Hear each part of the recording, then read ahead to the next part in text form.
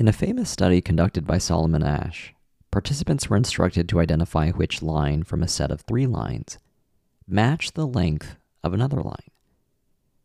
The study gained fame for showing that participants often conformed to the incorrect choices by peers, secretly planted by the researchers, even when the right answer was obvious.